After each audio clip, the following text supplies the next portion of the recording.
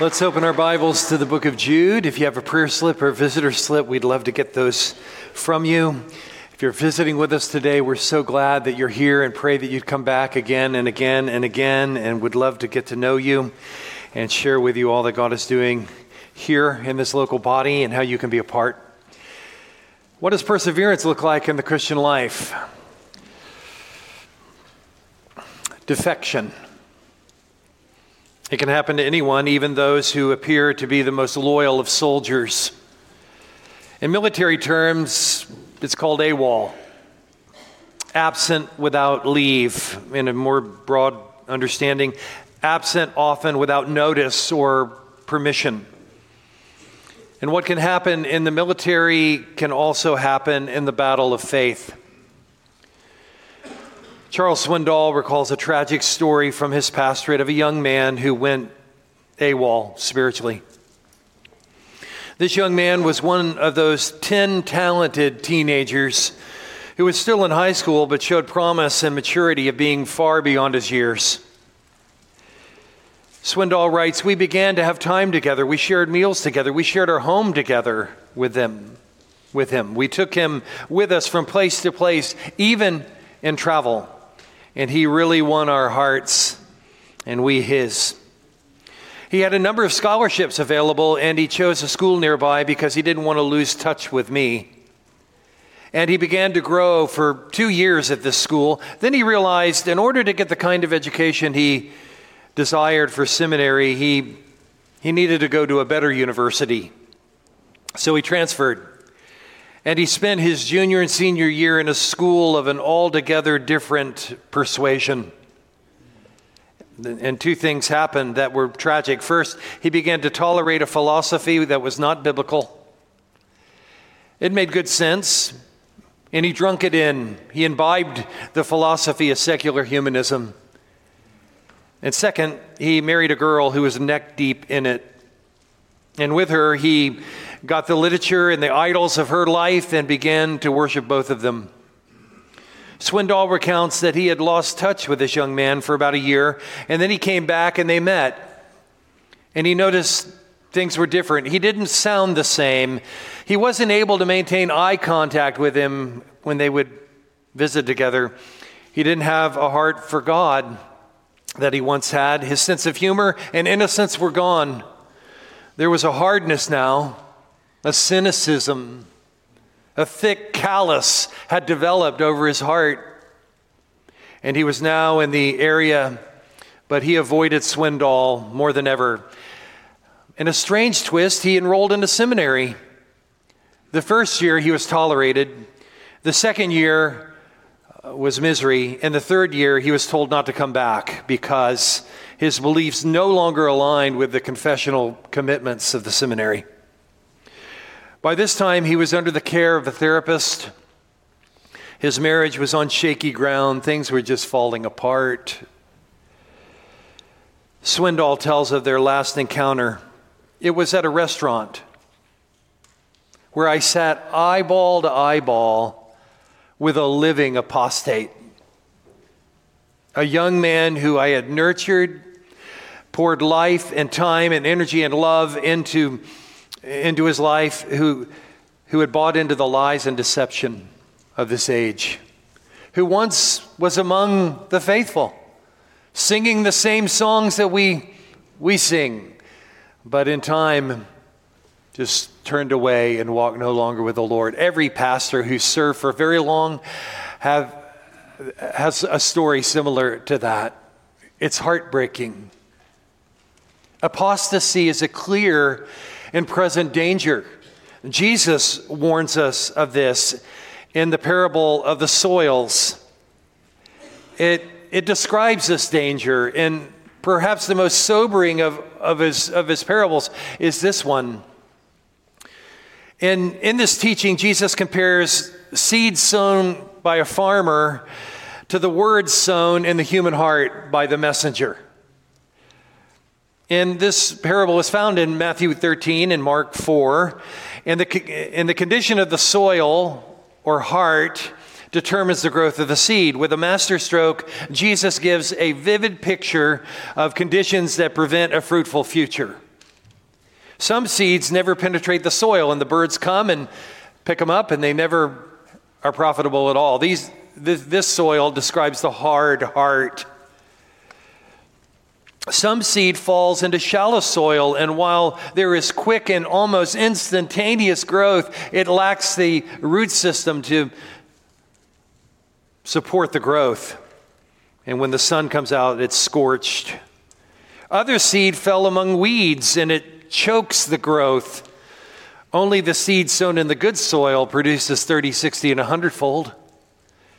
Jesus interpreted this parable to describe the tragedy of falling away from the obedience of faith. Sometimes the cause of falling away is because of trials or persecution or hardship. And if not pastorally guided, someone can become bitter by these storms of life. I thought if I became a Christian that I would be spared these things. That's not true. Jesus never promised that.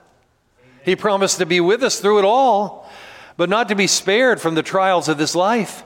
And they come and they choke the word out because of these trials. This parable emphasizes that true salvation is evident by fruit that remains. Not by a flash in the pan for a moment.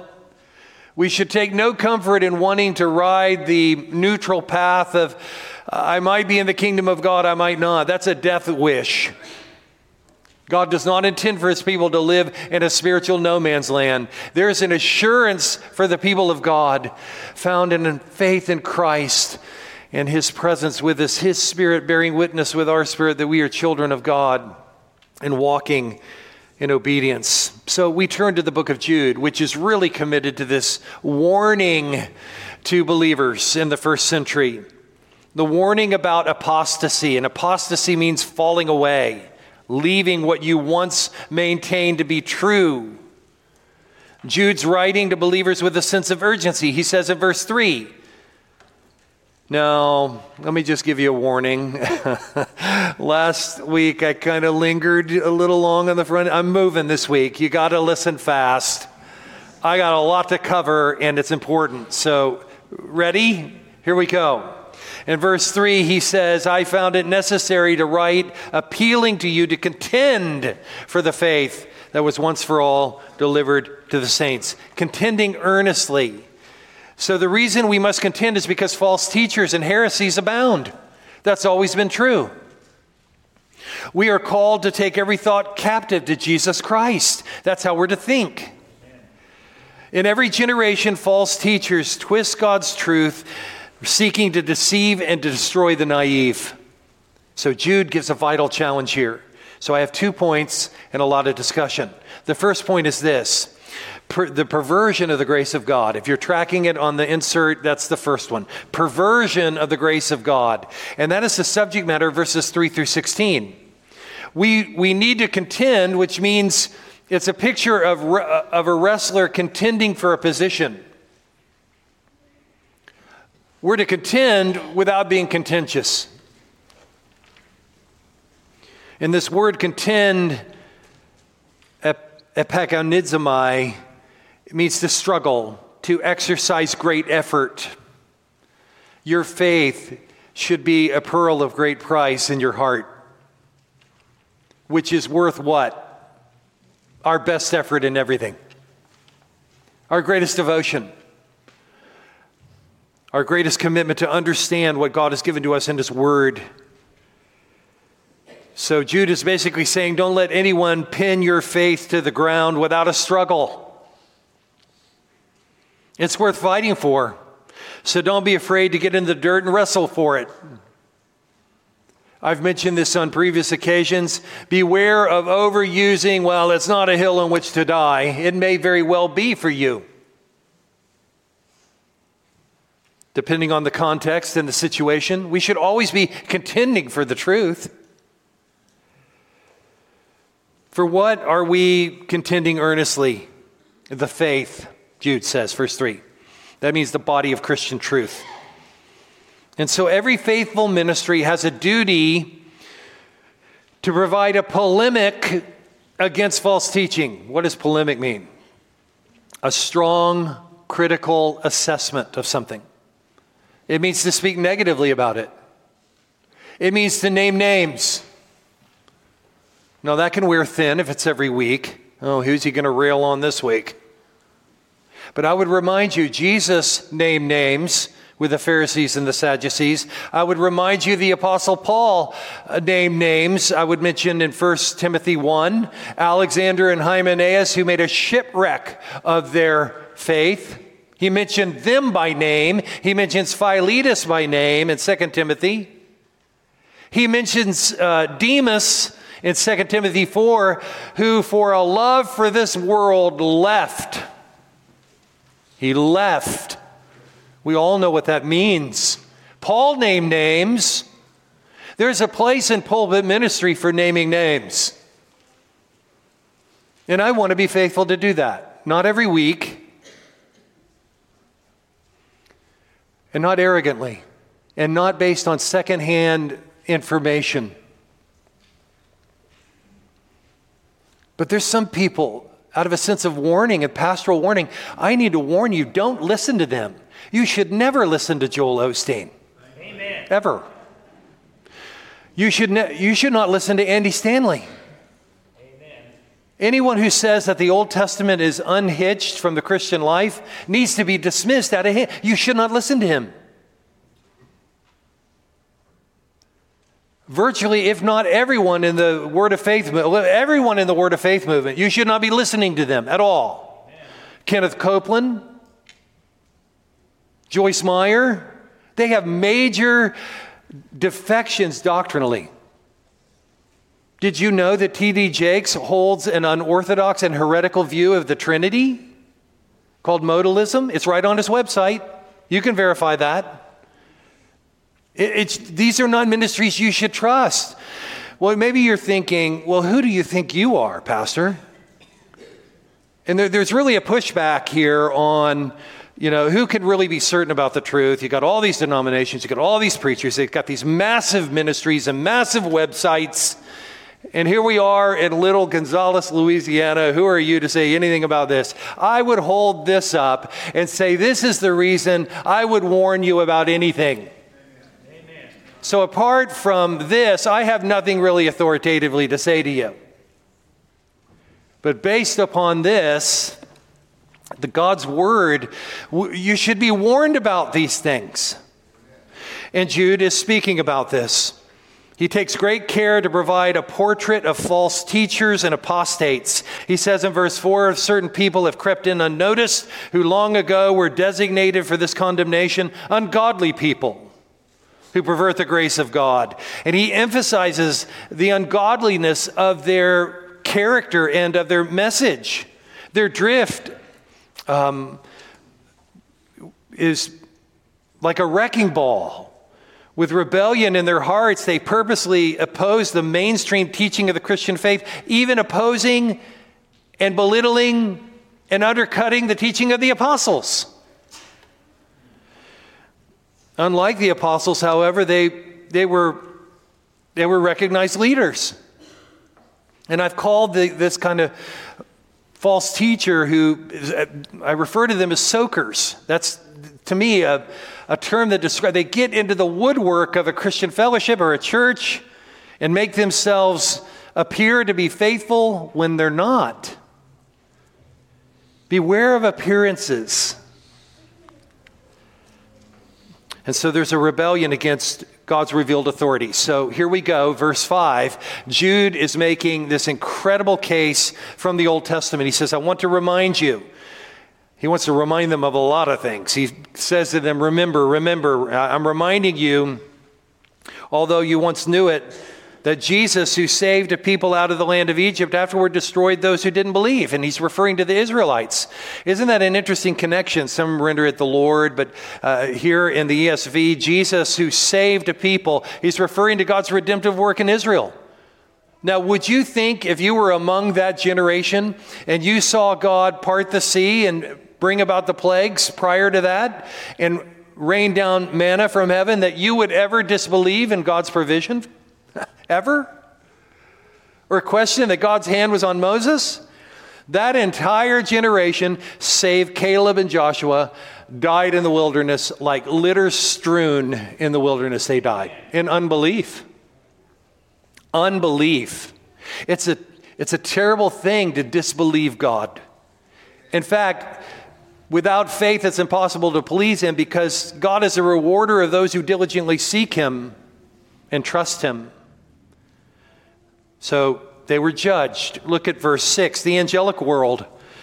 And the angels who did not stay with their own position of authority, but left that, and he has kept in eternal chains under gloomy darkness until the judgment of that great day.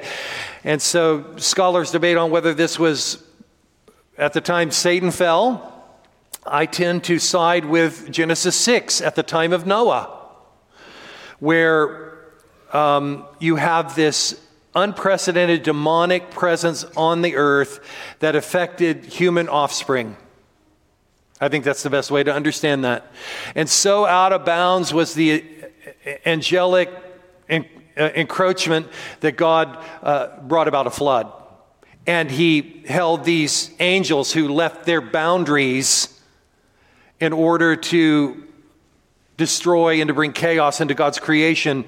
He has them in eternal chains, waiting the judgment. They're out. And so what do we say about the angelic world? They were judged.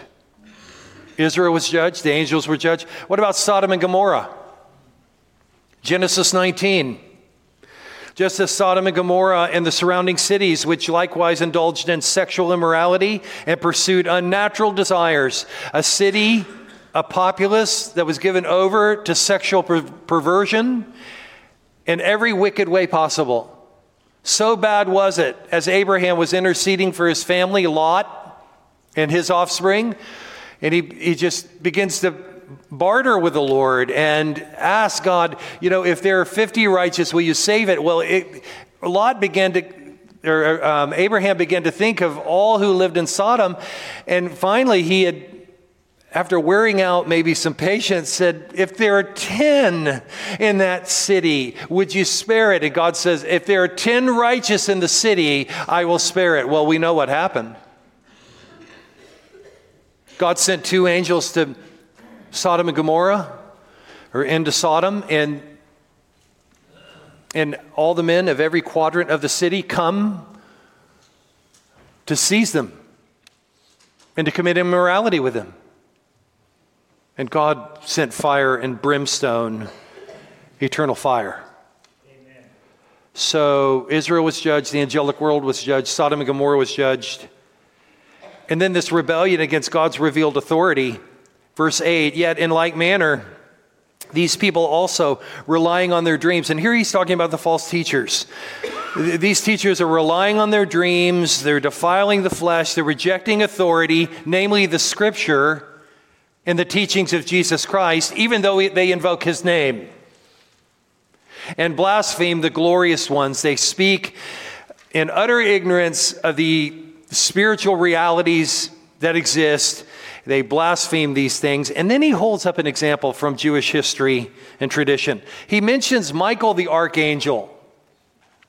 This is a powerful, powerful angel. We read of him in Daniel 10, Daniel 12. And here, Jude reaches into Jewish history, writing to primarily Jewish believers in the first century. And he holds up Michael, this warrior angel. And Michael was sent to the body of Moses when he died, Deuteronomy 34. We're not told any of this in Deuteronomy, but we are in Jude, and it's inspired. So Michael is contending with the devil. Talk about a match. And they're disputing over the body of Moses. We don't know where Moses was buried. That's a good thing, because Israel would have begun worshiping the body of Moses. They're disputing about the body of Moses. He did not presume to pronounce a blasphemous judgment. But even in this conflict with Satan, Michael the archangel says what? The Lord rebuke you. Amen. The Lord rebuke you. Wow, he's Michael the Archangel, and he's showing a fear of these authorities, to trust in the sovereign power of God, even in these conflicts. Yes. To the false teachers, they're self-destructive. Verse 10, these people blaspheme all that they do not understand. And they are destroyed by all that they, like unreasoning animals, understand instinctively. And then he holds up 3 more illustrations from the Old Testament. This will sharpen, by the way, Jude just emphasizes our need to understand the Old Testament. Amen. And here he mentions Cain, Genesis 4. Cain killed his brother. Woe to them, for they walk the way of Cain. It could be that Cain was jealous of his brother Abel. I'm sure that was true. It could have been that he wanted to introduce a new worship that was foreign to what God had given, even in those early days of redemptive history. But we know that he did not heed the warning, and he killed his brother, and he walked with a mark on his life the rest of his days. Woe to them. Cain experienced God's judgment. Then he mentions Balaam's error. Now, Balaam takes us to the book of Numbers, chapters 22 through 25. And Balaam was a hired prophet who was sent to sow false doctrine among Israel and to introduce sexual immorality among Israel. And he was confronted in his error and received God's judgment. Maybe you remember Balaam in the account of the donkey speaking. And then Korah's rebellion, also in the book of Numbers. You may not be familiar with that, but that was a huge moment in the wilderness for Israel.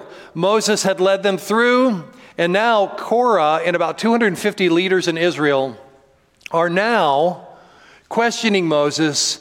They're looking to overthrow him and to usurp his authority and take over everything. And Moses just hits the deck, calling out to God. God, show yourself strong. Well, I guess he did, because God parted the earth. He opened the earth and swallowed up Korah and all of those following Korah, whoom, and affirmed that he had called Moses to lead Israel, not you. And so Cain was judged, Balaam was judged, Korah was judged, and so are you, false teacher, if you depart from the living God. Friends, apostasy is frightening. To be among the ranks of God's people, to hear the word of God, you know it's possible to hear and experience and see spiritual things and fall away. Just like Israel, just like Judas Iscariot, just like many throughout redemptive history. Don't be among that number. That's the passion behind Jude's letter. Don't fall away. Don't listen to these false teachers. And they have a whole host of deceptions and strategies. Verses 12 through 16. You're listening well. I'm quite proud. We're in verse 12. These are hidden reefs at your love feast. Now he's coming inside the camp. He's looking at a local body. He's looking at the fellowship of the believers. And notice, he doesn't hold back. It's just like he ransacks every analogy you could have, seemingly, and brings it to bear on describing how hideous and evil they are. They're hidden reefs in your love feast. That means when you come together and you enjoy a meal together and then you enjoy the Lord's Supper together, they're there and they give the appearance that it's safe harbor, but there are reefs close to the shore. As they feast with you without fear, shepherds feeding themselves, waterless clouds. You think of the immensity of the clouds, and they have no water, no power. Swept along by the wind, fruitless trees in late autumn. This is not a call to be harsh. This is not a call to be paranoid. This is not a call to be judgmental. This is a call for you and I to say the reason we gather together is because we believe the same things. Not on every point of doctrine or how we live our daily life, the choices that we make in life. But I'm saying we're here because Jesus Christ is Lord and He's our Lord. That the Word of God is true. It's living and active. It's sharper than any two-edged sword. It is a lamp unto our feet and a light unto our path. We gather because we believe that. And woe is it unto us if we forsake it. And so all these issues of judgment, all of these warnings, he even mentions another apocryphal book. He mentions the Assumption of Moses with regard to Michael in verse 9. He also reaches into Jewish history and speaks of First Enoch, an apocryphal book, but nevertheless here he references it as something that is true and noteworthy. Verse 14, it was also these that Enoch in Genesis 5, the seventh from Adam, prophesied saying, behold, the Lord comes with 10,000 of his holy ones to execute what? Be sure your sin will find you out. Be sure your defection will be exposed. There is a judgment that we're to fear, and that's why we need to run to Jesus Christ every day, every moment. So the summary judgment is given, regardless of the generation of human history. Go back as far as you want to go. As far as, regardless of the generation of human history, falling away, false teachers can expect a sure judgment. A sure judgment. Look at verse 16. It affects their attitude as well. These are grumblers, malcontents, following their own sinful desires. They're loudmouth boasters, showing favoritism to gain advantage. That's a perversion of the grace of God. Now, the second point. Perseverance in the grace of God. We're to run from that, verses 3 through 16, and we are to run to what we're looking at in verses 7 through 22. Perseverance in the grace of God. So, several things to remember. Several things to remember here. Remember the warnings. When you read your Bible and you see warnings, they're there for a purpose. He says in verse 17, but you must remember, beloved, the predictions of the apostles of our Lord Jesus Christ. Our faith is centered on an apostolic witness. That means that we take seriously Peter and James and John and their record that we have in our New Testament of who Jesus was and what he said and how they corroborate each other's testimony. You must remember, beloved, the predictions of the apostles. And what did they predict? They said in the last time there will be scoffers following their own ungodly passions. There will always be scoffers. Outside the church, we know who they are. They belittle our faith. They think we're, of all people in the world, the most stupid. Only a fool would give their heart and allegiance to this. I remember someone asking me when I was teaching the historical books, what relevance does that have to the contemporary world?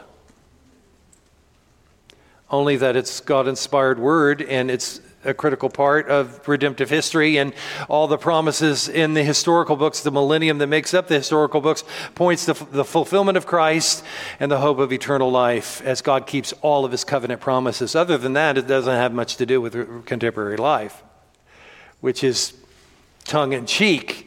It has everything to do with it. That God is the God of the generations. He is the God of the ages. So there's scoffers. Look at verse 19. It is these who cause divisions, worldly people devoid of the Spirit. So what should we do as we remember these things? Well, one would be this, friends. Guard your heart. Guard your heart. Ask God to give you a discernment to see his truth, his word. Don't give your allegiance to teachers or messages or so-called ministries that lack the basic test of biblical fidelity. Watch your attitude. Don't speak sarcastically about the things of God. Watch your attitude. Give the best part of your life to the Lord. Love Him. Love what He loves. Fight a cold heart. What do you do when you have a cold heart?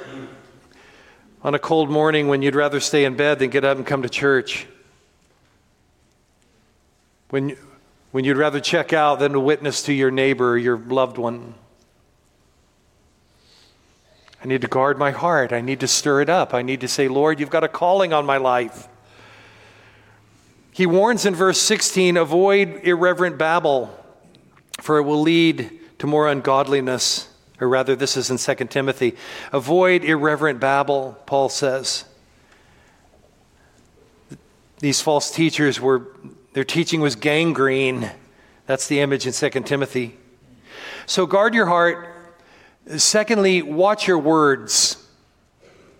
Watch your words. How do others speak about God? How do pastors and teachers speak about Him? Watch your words, how you speak of the things of God, how you refer to your church. Do you understand? Just thinking about that, the words in our home go a long way in affecting other people in our family. You can't expect to trash your church and expect your children to love the Lord Jesus Christ. Oh, it happens. But boy, is that an extra example of God's grace in overcoming that. To guard our hearts against the cynicism of this day. You can hear it sometimes when people, and we have our own language. I admit that. If it's biblical, I'm good with it. But we refer to the Lord. We refer to Him guiding us and leading us. We refer to answered prayer. And often you'll hear people say, oh yeah, you're going to go talk to the Lord. And belittle it all. The world has never thought the gathering of believers was valuable. To the world, this gathering this morning has never made sense. There are better things you can do on Sunday morning, like watch old classical movies, or play golf, or fish, or do what you want to do. Humble yourself under the authority of Christ. That's what Jude calls us to time and time again. Remember who we're following. Remember the means God's given, verses 20 and 21. Remember the means God has given. But you, beloved, building yourselves up in your most holy faith and praying in the Holy Spirit, keep yourselves in the love of God, waiting for the mercy of our Lord Jesus Christ that leads to eternal life. How do I build myself up in the most holy faith? Well, that's not a works proposition. That really is bringing us back to spiritual disciplines. There are things that God has given to us, means of grace that God has given to us, that we need to use if we're going to grow as Christians. And that brings us back to Scripture. That brings us back to faithfulness in a local body. That brings us back to morning devotional time, which we talk about all the time. These are things that are never changing for the believer. These are means of grace that God has given. And thinking of other things too, serving, witnessing, giving. All of these are spiritual disciplines that God has commanded us to in order that we might grow. So when He says, building yourselves up in your most holy faith, your life and mine is committed to do the things God has commanded in His Word in the power and the grace of Jesus Christ. If you're not seeking to know the truth in God's Word, you're susceptible to apostasy. Become a student of the Scripture. Keep your focus on Christ. Guard against false teachings. Make decisions in your private time. You're not going to look at that. You're not going to go there. You're not going to participate in that. All of that is part of growing.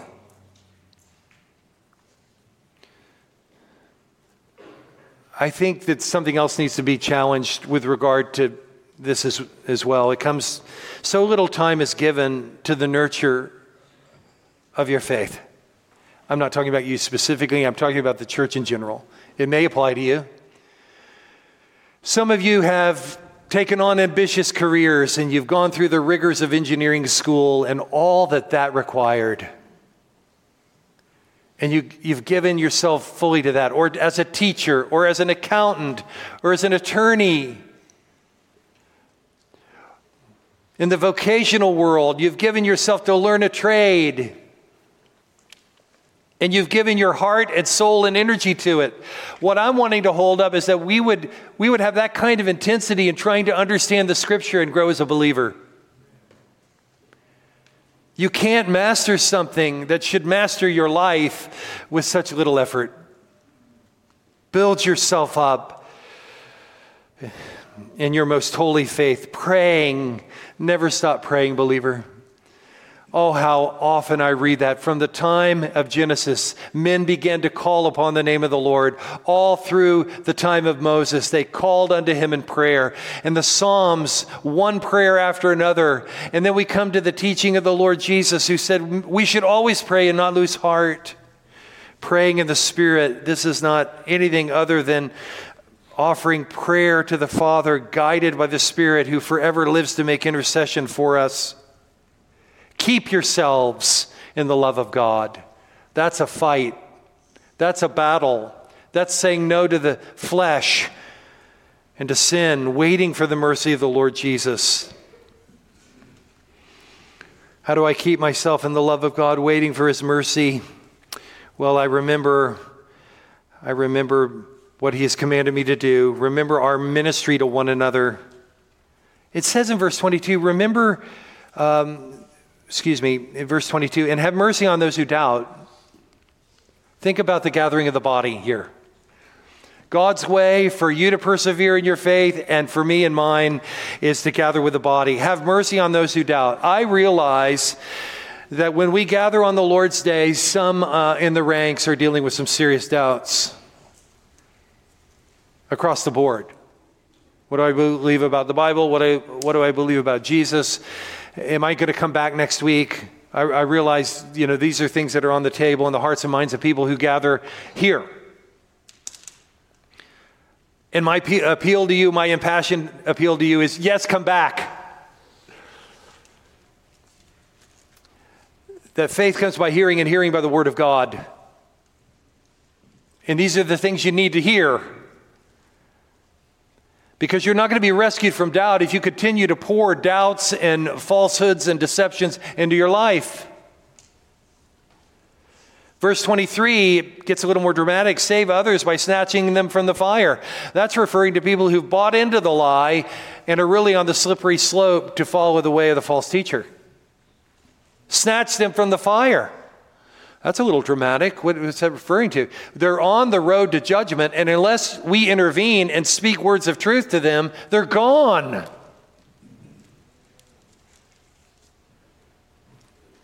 They're gone.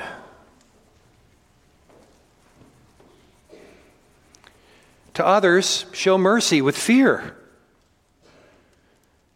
That means none of us have arrived. All of us are in need for our brothers and sisters to speak into our lives. And if that's something you enjoy doing, you shouldn't do it. Because there's a sense of mercy with fear. Hating even the garment stained by the flesh. Well, that's a pretty radical book, Pastor. You're not kidding. And we need a massive dose of it. Because I think we're far too comfortable with our status quo. And all I'm wanting to appeal to is that Jude's burden would be ours. We live in a war zone. The world's not a playground, it's a what? It's a battleground.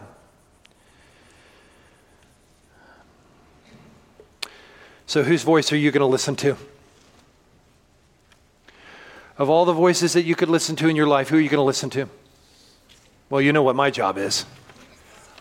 I want you to listen to Jesus Christ. Amen. I want you to follow him. I want you to understand that there are many adversaries in the world, and you're well aware of that, and that his voice would trump them all.